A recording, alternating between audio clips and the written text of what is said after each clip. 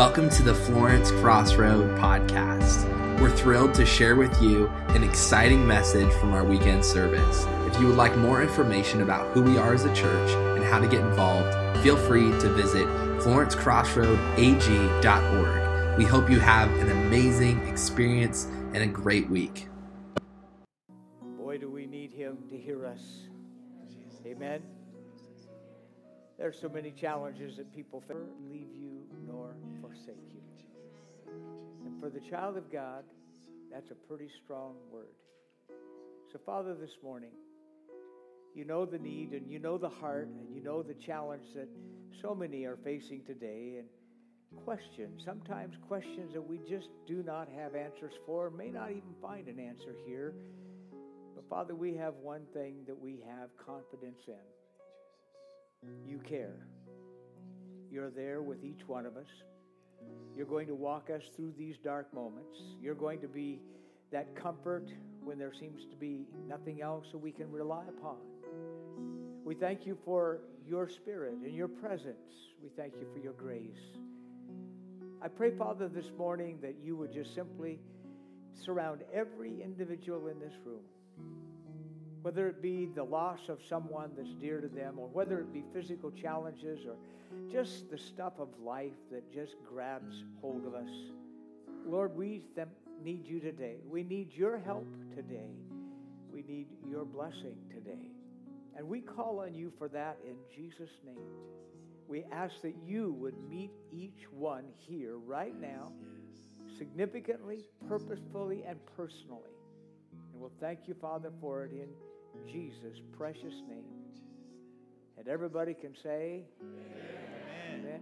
How many of you love Jesus this morning? Amen. Amen. You may be seated. How many of you kind of like the person next to you? Well, I hope that works this morning. We're delighted that you're all here. I'm Pastor Edwards. For those of you that may be new with us, we're delighted that you've joined us. And we look forward to getting better acquainted. We're going to ask the Lord's blessing on our giving this morning as we bring the Lord's tithes and our gifts before the Lord. And while we're doing this, I'm going to let our kids find their way to kids' church this morning. And there's Pastor Lauren back there. She's going to make sure they all get to where they belong. Next week we're going to be dedicating these children, and I understand there's 8, perhaps more. You know, they said that the Fertile Crescent was in the Middle East. I don't think so. I think we're right in the midst of it, and I'm thrilled about that. Love all these kids, and so we're looking forward to next Sunday. It's going to be a great morning, and encourage you to join us and be here to celebrate that great time together. Let's ask the Lord's blessing as our ushers come as we receive these gifts this morning together. Father, what a delight it is to be here in your house, and we thank you for your blessings. We thank you for the goodness that you've given to us, for just the simple daily bread that you bring into our lives. Father, we're blessed, and we thank you for that. Pray your blessing over both those that would give and they're giving together. Pray that you would bless each one today in Jesus' precious name. Amen. I made a very quick trip to Santa Barbara this week and down in the Ventura area to see my mother. And I'm glad to report that she's just as ornery as ever. And I needed to see Mom. It's too far away. I can't just go over and see her. And, it's pretty cool to have a mom when you're 70. Amen? And I'm very grateful that I still have my mama, and she is my mama. I heard about a young guy that was just finishing up his academy for police academy, and he come to his first assignment, and the sergeant said, "What would you do if you had to arrest your mother?" And he said, "I'd call for backup." I think I can kind of relate. Amen. We've been in this series, and we're going to continue this morning on this series, A New Year, A New You. And this morning, I just want to talk to you about the blessings that Jesus brings. And let me give you a little backstory as to this message this morning. As I was reading out of one of the writings of Paul in in 2 Corinthians, I came across a passage, and there's a statement there that, quite frankly, it troubled me because I think I've seen this in reality today. Paul says, "But I am afraid." And it wasn't just being afraid. He was concerned. It was, I have a concern, is maybe a better way of saying that. That just as Eve was deceived by the serpent's cunning, your minds may somehow be led astray from your sincere and pure devotion to Christ. For if someone comes to you and preaches a Jesus other than the Jesus we preached, or if you received a different spirit from the spirit you received, or a different gospel from the one you accepted. Now think about this. He says, I am afraid, I am fearful that you put up with it and are easily enough. That you put up with another Jesus. I'm troubled by that concept of another Jesus. Because you see, the real Jesus told us who he was and what he does. And when I look at what the real Jesus tells us, in contrast to what some people are saying Jesus does today, we're not talking about the same Jesus. I want to go back and look at what Jesus said about himself. Because I fear a different Jesus is being preached in many churches today. And I'm not here to criticize churches. All of a sudden, I got real loud. Did you hear that? I don't understand how that happened. And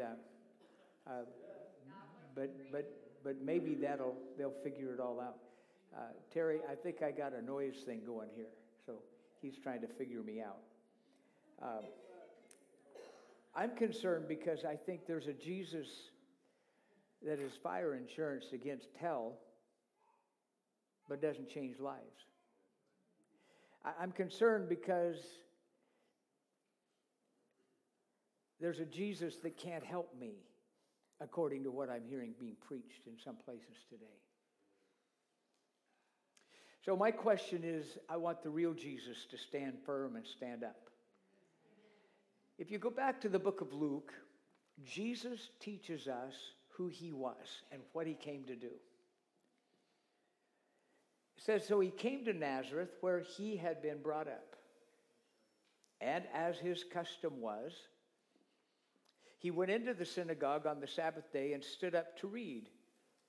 And he was handed the book of the prophet Isaiah. And when he had opened the book, he found the place where it was written, the Spirit of the Lord is upon me, because he has anointed me to preach the gospel to the poor. He has sent me to heal the brokenhearted, to proclaim liberty to the captives and recovery of sight to the blind, and to set at liberty those who are oppressed, to proclaim the acceptable year of the Lord. And then he closed the book and he gave it back to the attendant and he sat down. And all the eyes of those who were in the synagogue were fixed on him. And he began to say to them, today this scripture is fulfilled in your hearing. In the synagogue in Jesus' day, as it is in any synagogue anywhere in the world today, there is a chair that's seated. It's placed in that synagogue, and that chair is empty, and it's reserved for Messiah, HaMashiach. It's reserved for the Messiah. When Jesus came into the city, this was the city that he was raised in. This is the city that Mary and Joseph lived in, and that Jesus took up the trade of his earthly father and followed in that custom. The people in that synagogue knew Jesus because this was his habit of being in the synagogue on the Sabbath. And on this particular day, he comes in and he takes the scroll of Isaiah and he begins to share and unfold this scripture. The Spirit of the Lord is upon me. It is a messianic prophecy. It is one of the most known prophecies concerning Messiah.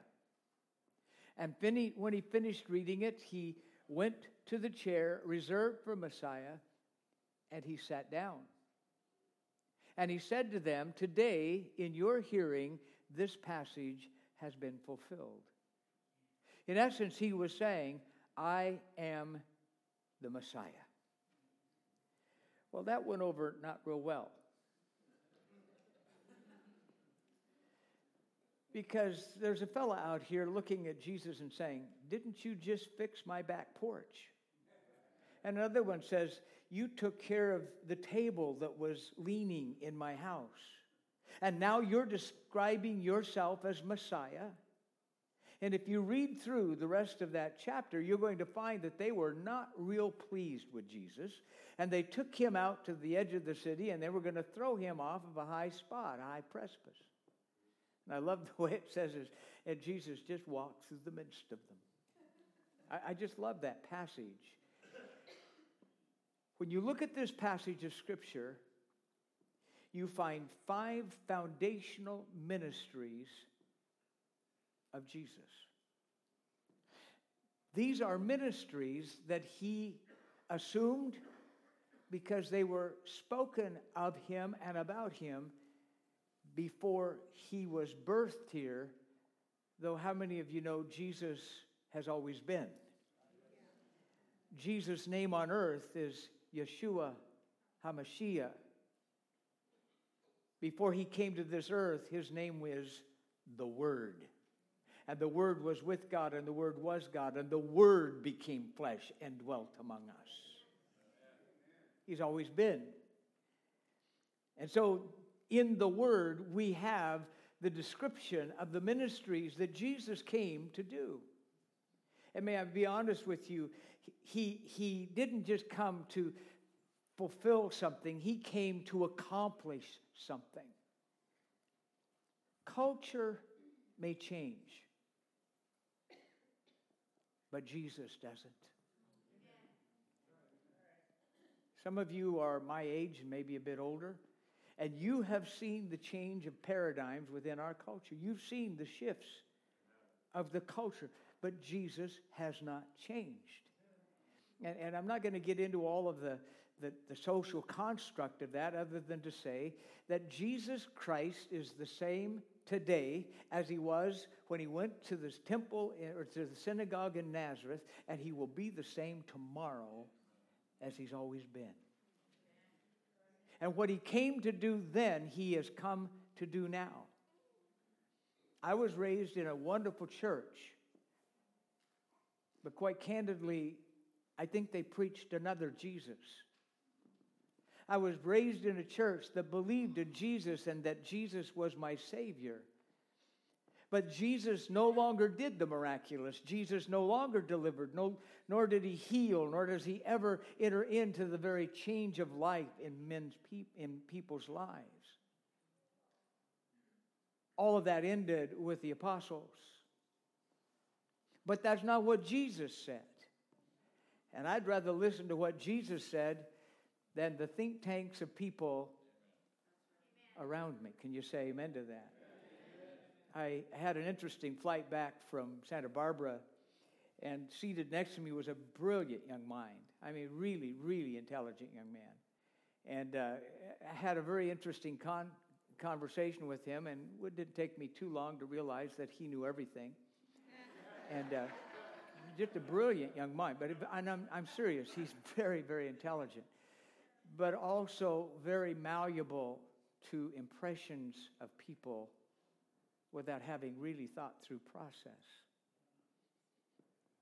Tonight we have Genesis, and I guess I get to be the preacher tonight, and so I've got a message for that, and I'll tell you that message. Can I ask you a question? Were there Christians before there was a New Testament? Then what did they believe?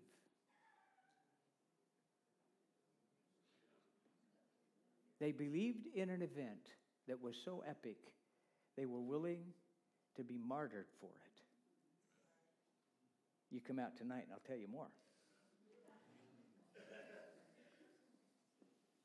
What did Jesus do? He said, I have come. Now listen to verse 18. The Spirit of the Lord is upon me because he has anointed me to preach the gospel to the poor. The word gospel means good news. Amen? To proclaim the acceptable year of the Lord. The acceptable year is all about salvation. 2 Corinthians says it this way, for he says, in an acceptable time I have heard you, and in the day of salvation I have helped you. Behold, now is the acceptable time. Behold, now is the day of salvation. It's not just that you can accept him. Here's the good news. He's accepted you. I don't know about you, but that's really good news. I mean, that'd make Pharaoh's mummy shout, amen. And you're just sitting there. Come on, think about this. That's good news, not only that you've accepted him, but that he is willing to accept you and me. Hallelujah. He's simply saying, what I'm going to do for you is wonderful. Now you can be accepted. It says he's going to preach the gospel or good news to the poor. And that's interesting because, as you know, I'm somewhat of a nerd when it comes to words. And I love the original language. And there's two words in the Greek that is used for the term poor. One is the word panes. It simply means that a person, it's the working poor. It's the guy that's paycheck to paycheck. He's just making enough to make it happen. How many of you find yourself in that role? You know, if you're on a fixed income, you're there. But it's there's simply enough, just barely enough. You work hard, barely enough. But that's not the word he uses here. He uses a word that is, the Greek word would be toxis. It's simply put, it's the individual that is unable to work, incapable of work, not physically able to work.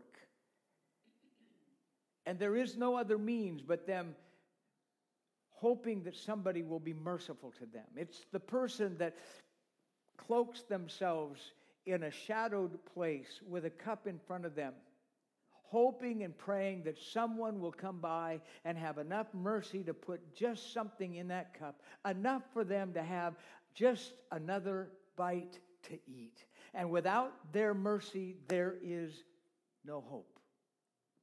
That's the poor Jesus is speaking about. And by the way, my friends, that's us. Sitting in that dark spot, hoping that there would be something of mercy given to us. He's telling us, you cannot work for one day's salvation. You can't be good enough. You can't perform enough. You are not capable of doing it yourself. You are that beggar with a tin cup, hoping for the mercy of somebody bigger and stronger and greater that will have compassion on you to allow you to have one day of life. This is whom he's speaking of. His first ministry is to save us when we can't save ourselves.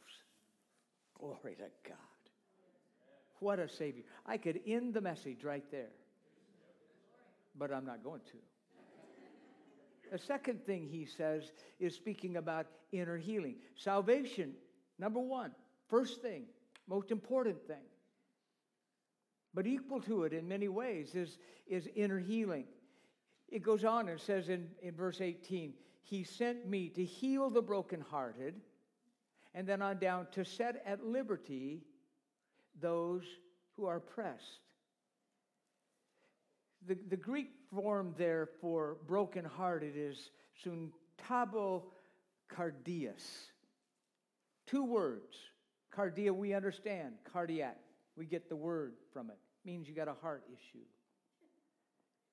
Suntabo is a unique word.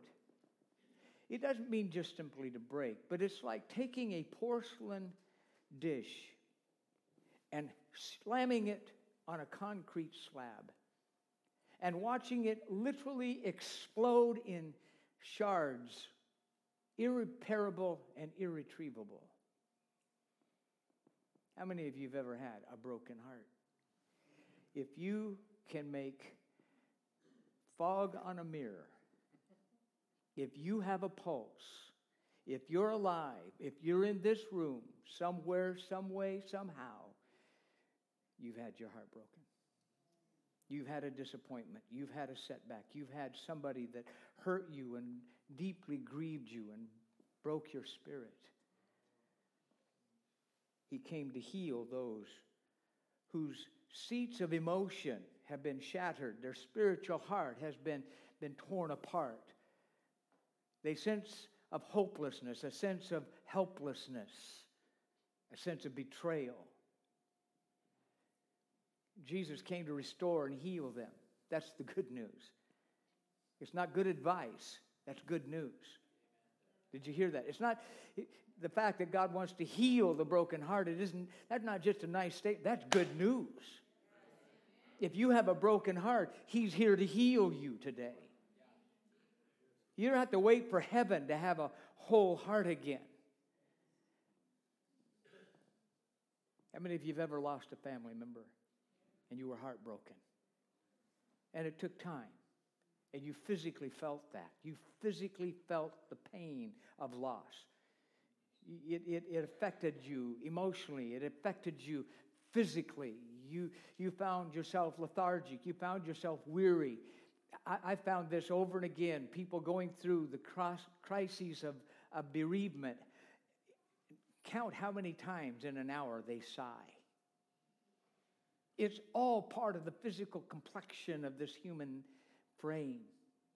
And Jesus said, I have come to heal the brokenhearted. I remember when my father passed, and it was such a sudden, shocking thing. He was 59. And it just took the wind out of our room, out of our lives. I found out about it while I was preaching on a Sunday morning. And God brought great grace to me, but in the moments that would follow, I found great pain. But I also found the one that could heal it. And I'm so grateful that He is the one that can heal the brokenhearted. It's a powerful thing to set at liberty those who are oppressed. The old King James uses a little different word. To set at liberty those who have been bruised. A bruise is not something that's always visible on the outside. Like a laceration or a major wound. A bruise is inward. It's something that's subdural. It's inside the skin. But a bruise can hold us in bondage. A bruised heart can hold us back. A bruised heart can keep us from the destiny that Jesus has for our lives.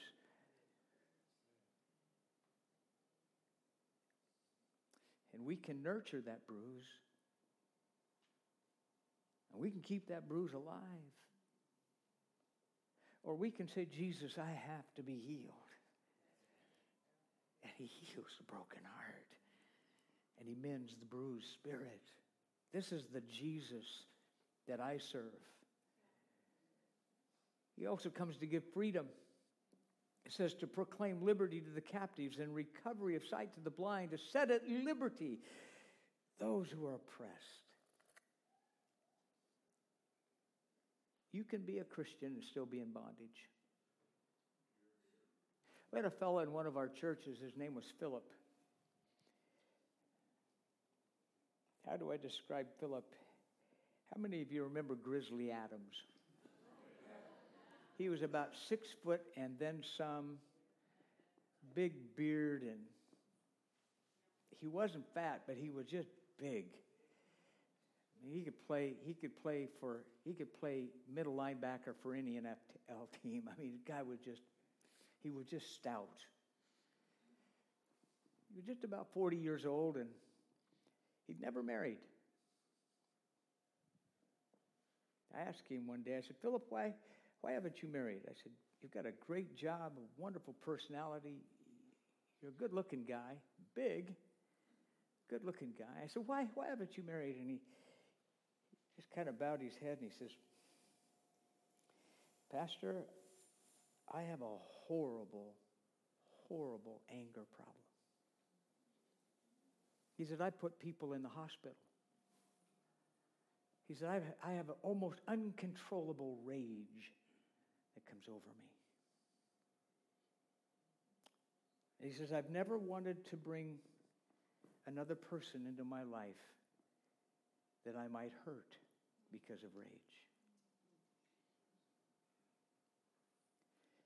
Came into my office one day, and we were talking, and I said, you know, Philip, I think this goes back to perhaps your dad. And he started to cry. He says, I had an uncle who was really mean. You know, we raised cattle, and he says, I was out working the cattle, and my uncle was out there, and he had a cattle prod, and he thought it was a real fun thing to zap me with that thing. And he chased me all over the field with it. And he says, I cried. And my dad and my uncle made fun of me for crying. And every time he would get in a fight, what he was doing was beating up his dad and his uncle. He had a broken heart. He had a bruised spirit. He was in bondage. I said, we're going to take authority over that in the name of Jesus. You see, church, I believe that my Jesus is still alive, and my Jesus is the God that can deliver. And my Jesus is the one that told Peter, Peter, whom do men say that I am? And Peter said, thou art the Christ, the Son of the living God. And Jesus looked at him and said, Simon Bar-Jonas, flesh and blood hath not told this or revealed this to you, but my Father which is in heaven. And I say unto you that I'm going to build my church on this foundation, and the very gates of hell will not prevail against it. And I'm going to take authority beyond that and tell you that what you loose on earth, I'm going to loose in heaven. And what you bind on earth, I'm going to bind in heaven. And I'm going to tell you, church, we have authority because my Jesus didn't die and stay in a tomb, but he came out of it and he's alive right now.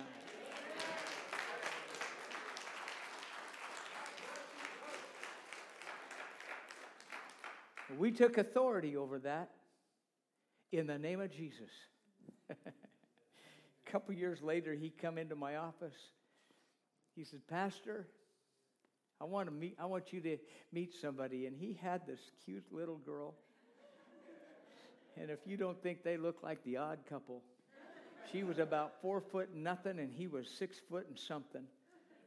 He was big and she was tiny. She'd been widowed. She had a little boy. And he said, Jesus brought her into my life. Would you marry him?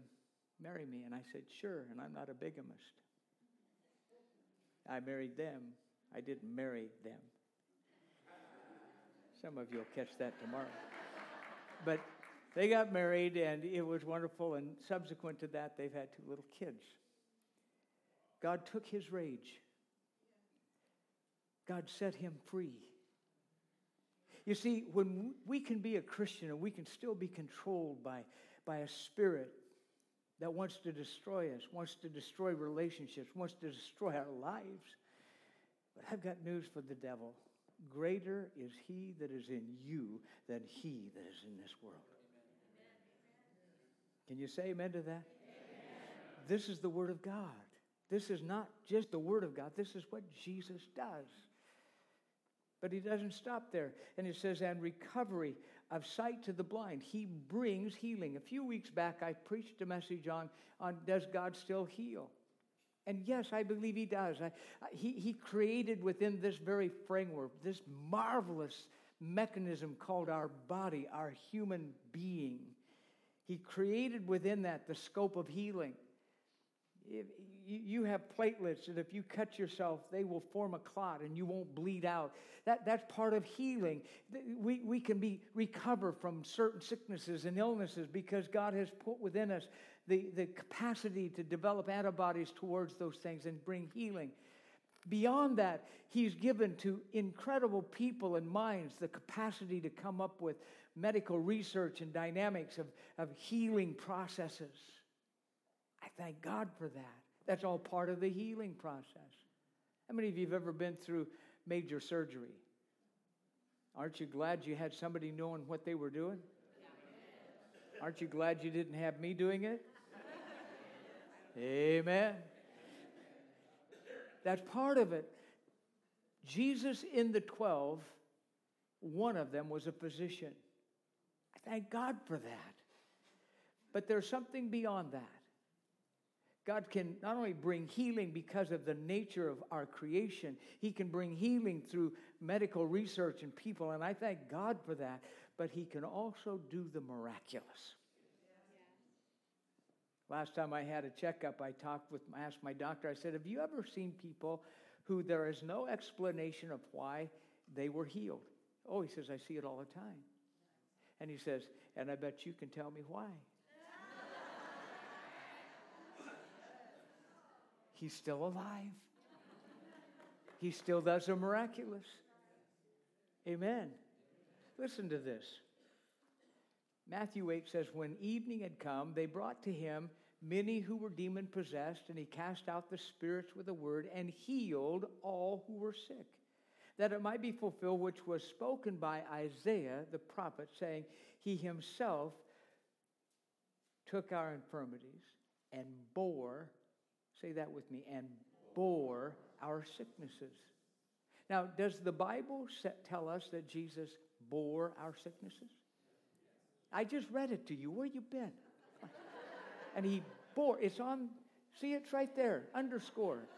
Bore. Say it with me. He bore our sickness. It does say that, doesn't it? All right? I just wanted you to be, somebody asked me if I was going to preach on the word this morning, and I'm trying to preach on the word this morning. He bore our sicknesses. Now follow this. Peter says in 1 Peter 2, who himself bore, say that word with me, bore our sins in his own body on the tree, that we, having died to sins, might live for righteousness, by whose stripes you were healed. Why is it that we can believe that he bore our sins, but we struggle with him bearing our sicknesses? Which is easier? There was a fella in Luke 5. Interesting story.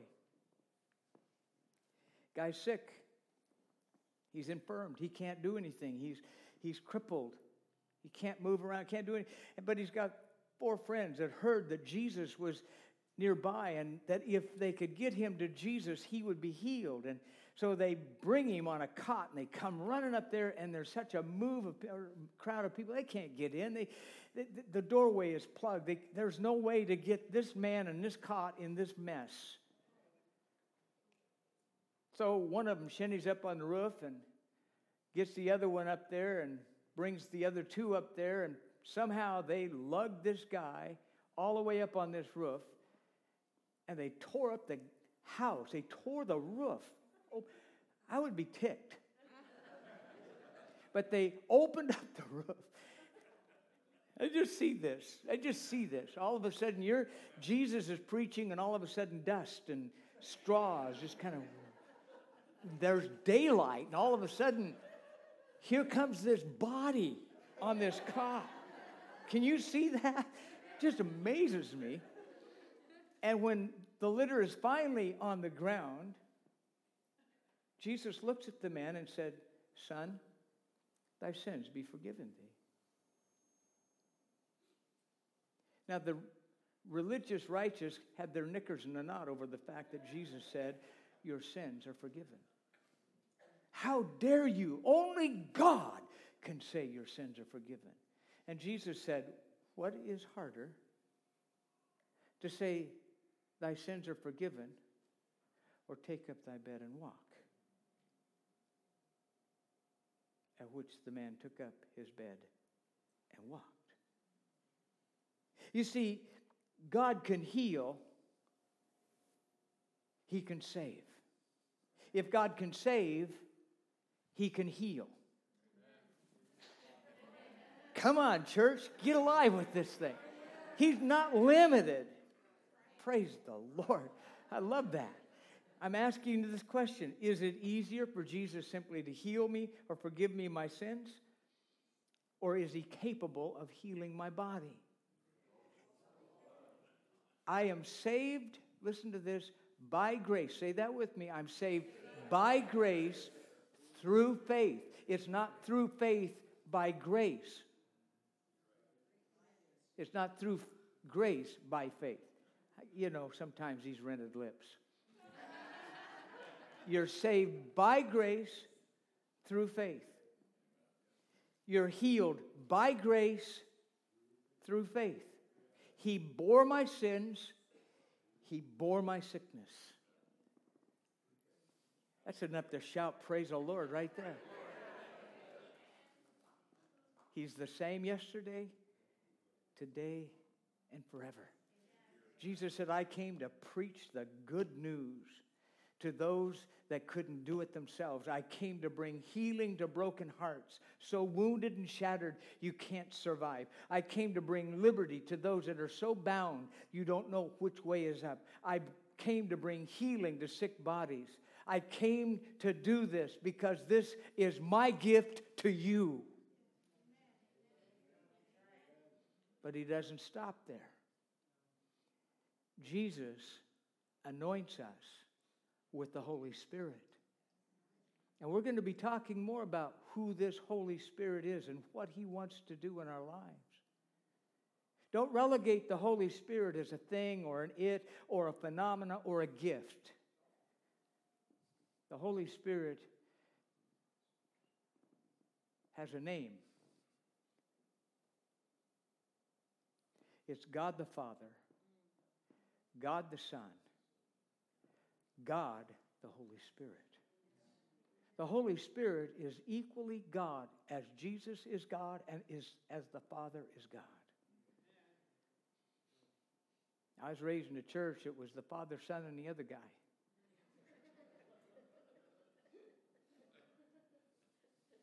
Anybody here raised that way? We don't want to mess with that because, I mean, who knows? You just never know. I've got good news for you. He has only the best interest for you.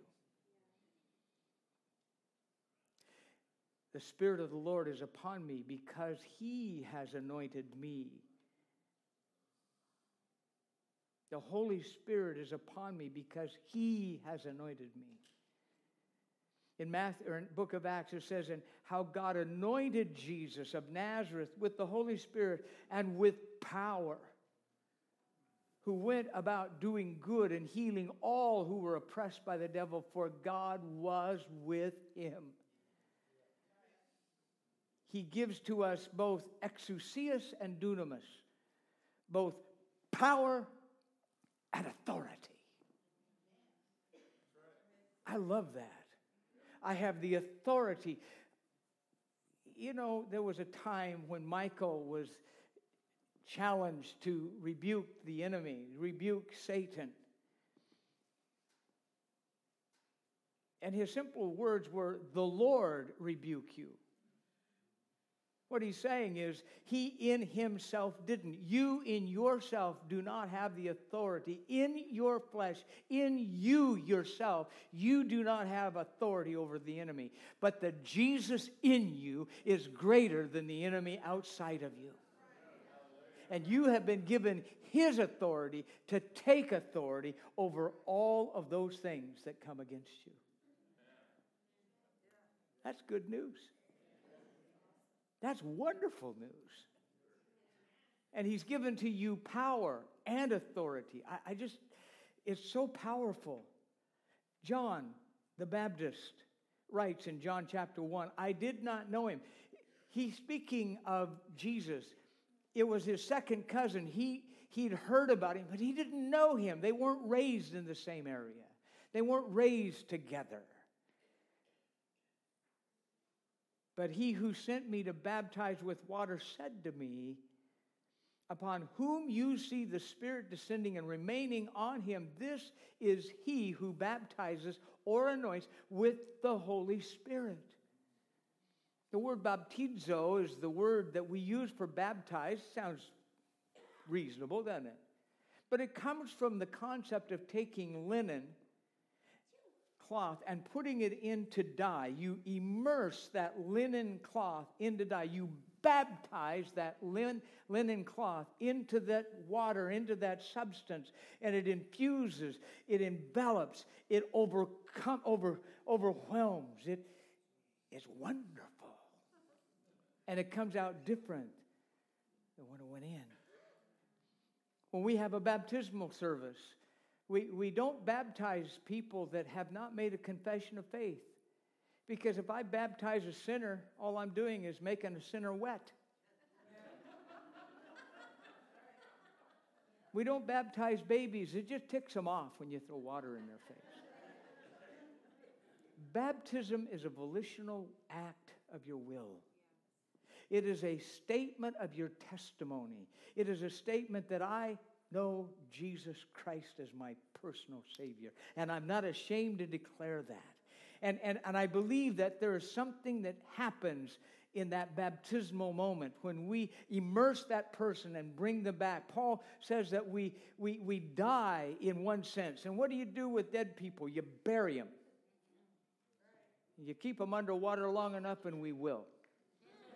Now, I've never had that problem. We bring them back up because it speaks of resurrection to a new life. And Jesus comes to baptize us with His Spirit. He comes to anoint us, to resurrect us to new life. Glory to God. Aren't you glad for Jesus? This is the real Jesus. Not a Jesus that's limited in scope to the fact that He can save you because He went to the cross and died. But He can save you. He can heal inner wounds and hurts. He can free you from all of the stuff that life throws at you and the bondages the enemy wants to keep you truncated in. He can heal you physically. Hallelujah. And He can anoint you with His Spirit that you have authority and power in this world. When we come to this communion this morning, these are the gifts that Jesus offers us. Oh, I'll give you 10 seconds to give Him unhinged praise this morning. Amen.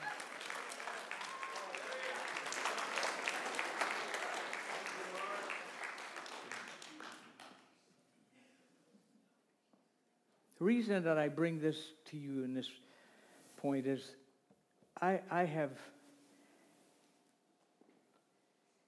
officiated at way too many funerals. Well over 1,500. 26 of those funerals were suicides. 21 of those suicides were Vietnam veterans. I don't know what happened in Vietnam. I don't know what happens in any war. But these men and women come back from those places and traumatized by what they saw and experienced. And sometimes I think they came back captive of spirits that literally were placed upon their lives. I had a young lady that worked for us in our daycare, and her husband, one of the sweetest guys, loved the Lord. God had done such a great work in his life, but traumatized by the experience of Vietnam. Went through hell and torment, like so many of these veterans have done. He didn't go to my church. He went to another church. And they believed in salvation. God had done a work in his life. It was wonderful. But being tormented by all of these things, he shared with his wife, I can't live this way. I just can't live this way. And she says, you need to talk to Pastor. Made an appointment, went to his pastor, came home. She said, what did he tell you? He says, Jesus can't help you.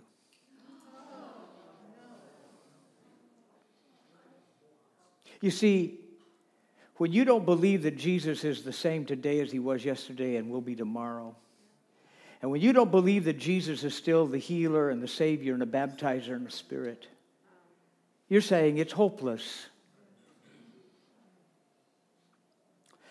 I'll never forget the night our nursery, our daycare was attached to our building. It was a beautiful facility. And I was in the breezeway, and he come driving by, not driving, but he rode a bicycle to work for the city. Stopped to see his wife, and I talked with him, chatted with him a little bit. He went home. 40 minutes later, I get a phone call. He killed himself. Because you see, somebody had given him the erroneous teaching that Jesus couldn't help him.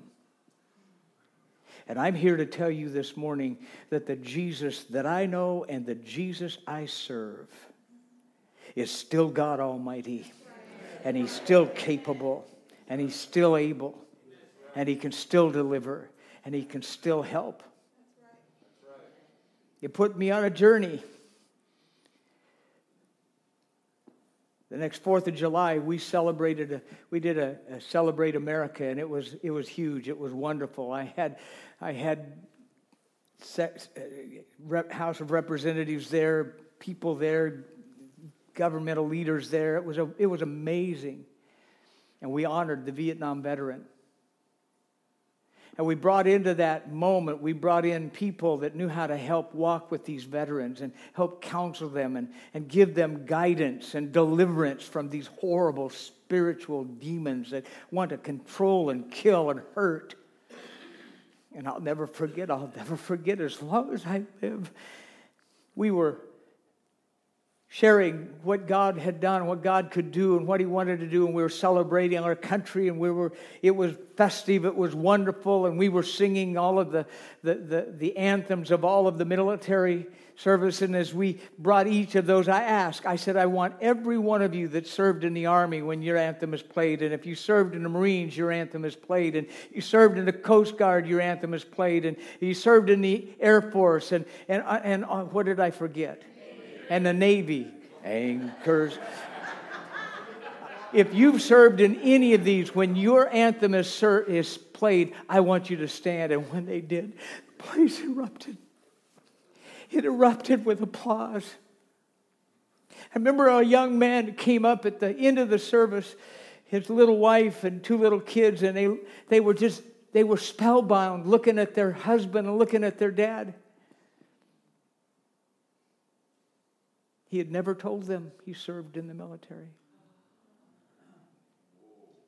Because this country was such an abysmal, shameful, ungrateful nation when these kids came home from war. Many of you guys know what I'm talking about. I had to go to McCord Air Base as a chaplain with the Swedish hospital in Seattle to pick up as these corpsmen would come and bring these horribly mutilated and wounded young men my age. And we go through the gates, and these protesters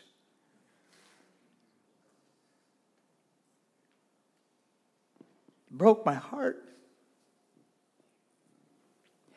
And as I watched this young man come down the aisle with his wife and kids, and they're looking at him in awe, he said, I have never told them. And today was the first time I was ever thanked for serving. And I've made it a practice that I want to celebrate every service person because they deserve our respect and our love.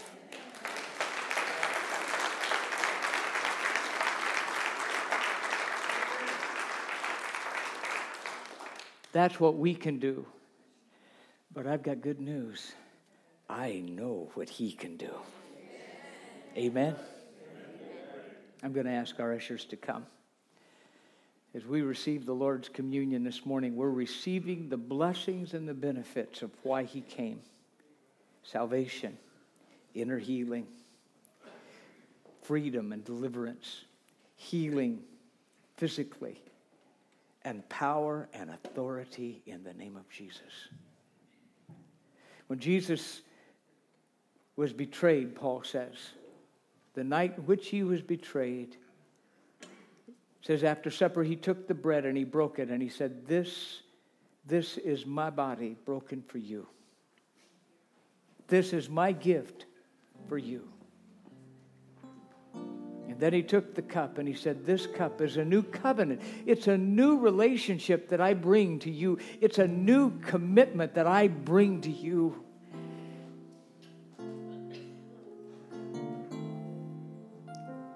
What a gift. We're blessed. Amen? Amen. Stand amazed in the presence of Jesus the Nazarene, and utter how he could love me, a sinner condemned unclean. How marvelous and my song shall ever be. How wonderful, how wonderful is my Savior's love for me. He took my sins and my sorrows, he made them his very own. He bore the burden to Calvary, suffered and died alone. Sing it. How marvelous is my song shall ever be. How marvelous, how wonderful is my Savior's love for me.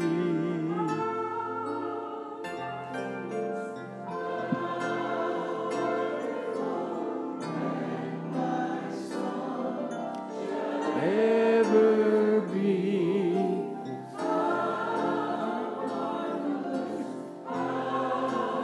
Wonderful is my Savior's love for me.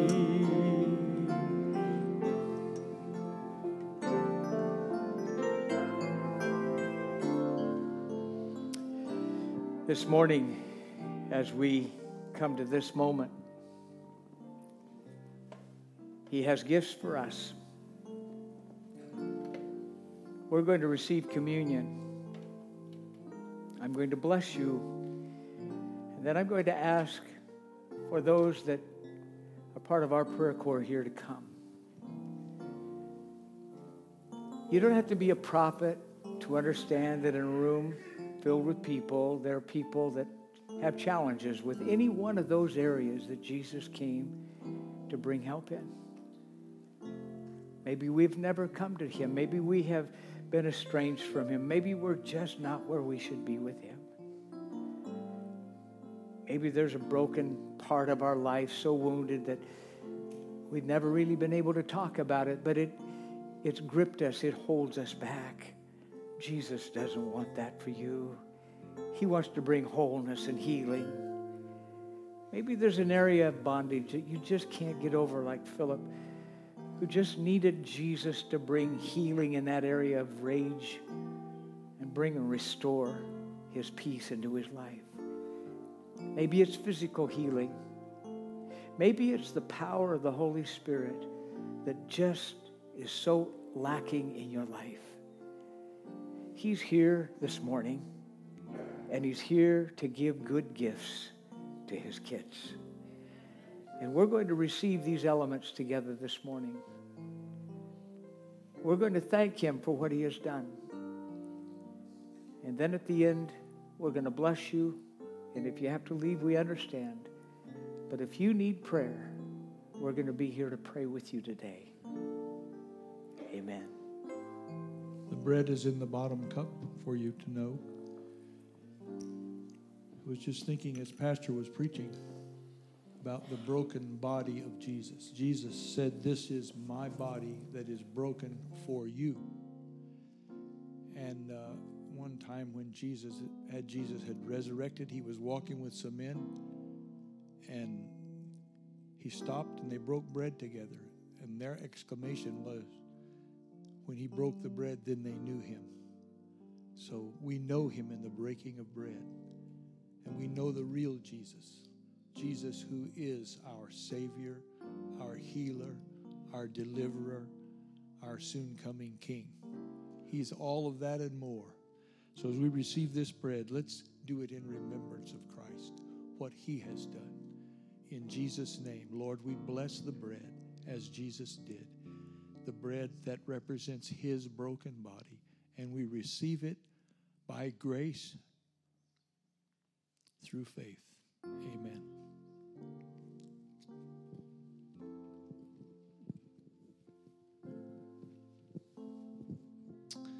Has anyone spilled something on a rug before? Just me? It's amazing how stains in our lives too can become so ingrained, and then they kind of just become part of the conversation piece of our life. You know, maybe it's a stain you couldn't get out of your rug, and you kind of try to arrange your furniture, your house a certain way to where that part, maybe it's covered by the ottoman or something along those lines. But I think some of us in this place can sometimes do that with our lives. Can maybe by shame or mistakes that we've made just try to rearrange the furniture of our lives to cover that. But one of the most potent substance in all of creation was the blood of Jesus. Not just in the physical form, but what it represents is that we are clean. That we don't have to wonder about that. In fact, as Paul is reminding the church, every time you come together and you say this, we proclaim that his death. We proclaim his death. Why do we proclaim his death? To remember that the price has been paid. Why do we proclaim his death? To proclaim to our enemy that price has been paid by our King. And so as we take this and as we break the bread of kind of community in this place, may we remember that there's no stain, there's no sin, there's no guilt that his blood cannot cover. And yes, that my life was very messy. My sins like scarlet, but by his blood have been made white as snow. So let's celebrate that this morning. Let's not live in a place of condemnation or shame or trying to just keep appearances up, but let's approach his throne with boldness to receive grace. Amen. Just as Hebrews says. Jesus, we thank you. We're so thankful to be loved by you, God, to be pursued by you, to be chosen and accepted by you, that you have chosen us. God, that the sacrifice that you made once for all. And so, God, we live underneath that banner of celebration. God, we refuse to cover our sins because we cannot. But we expose them and say, Jesus, we need healing for a new day. We need forgiveness for a new day.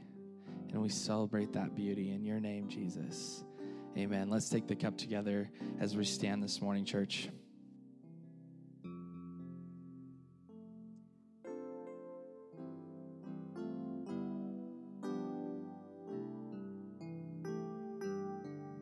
And his grace cover you. His love overwhelm you. His blessings surround you. His comfort secure you, and all of His mercy enfold you. May He bless you and keep you, be gracious to you, grant you His peace, and help you understand how much He loves you. In Jesus' name. And everybody can say amen. Amen. Those of you that will join me for prayer, would you come? And if you need prayer, will you come? May God bless you.